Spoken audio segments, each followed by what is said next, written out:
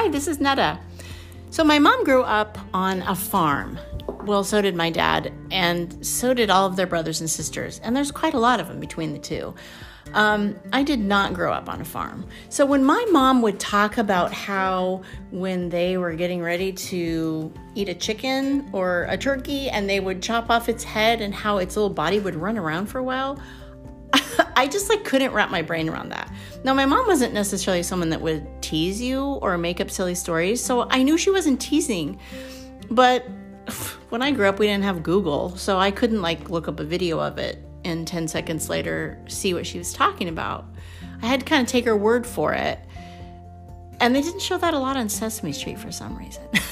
I can't imagine why. But anyway, I was reminded of this story when I was reading in Colossians this week, and I'm still in chapter 1, if you listen to the episode right before this.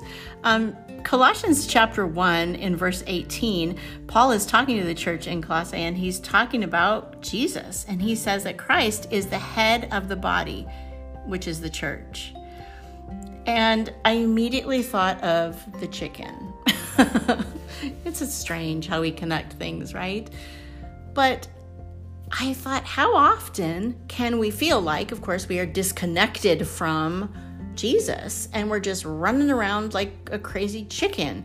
And speaking of chicken, you know that video with the little chicken wearing the pair of jeans and he runs around and they put the dance music? That's one of my favorites. It has nothing to do with this. Just thought I'd share. But Jesus is the head. He's the thinker. He's the one that directs us. So if we are not connected to him regularly, we are going to feel like that poor little chicken with or without jeans.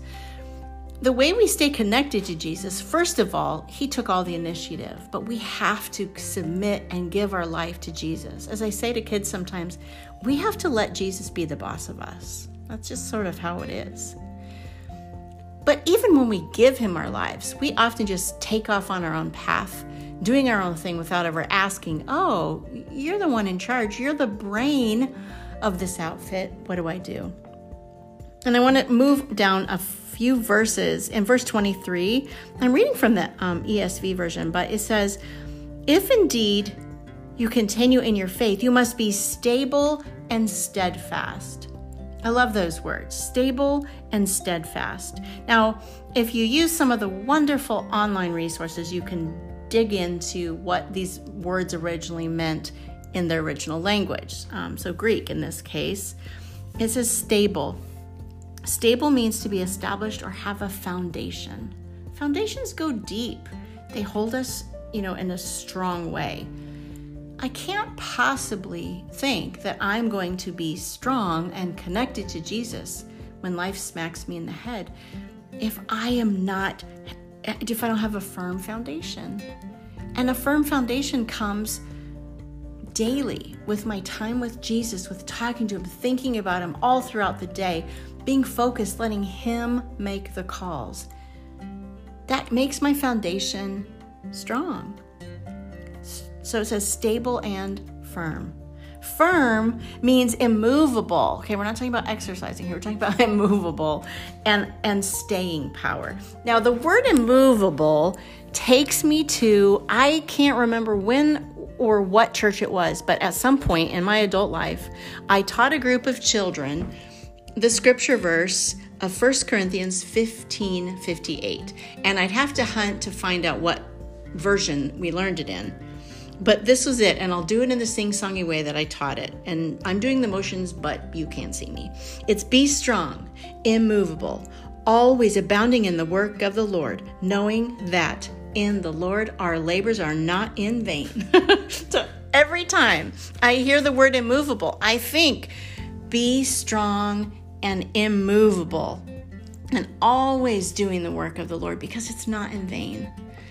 So my friend, life is smacking us in the head always with the most unusual, unprecedented, as everyone says. So many things are hitting us and we don't know what to do. We don't know how to handle it. We don't know how.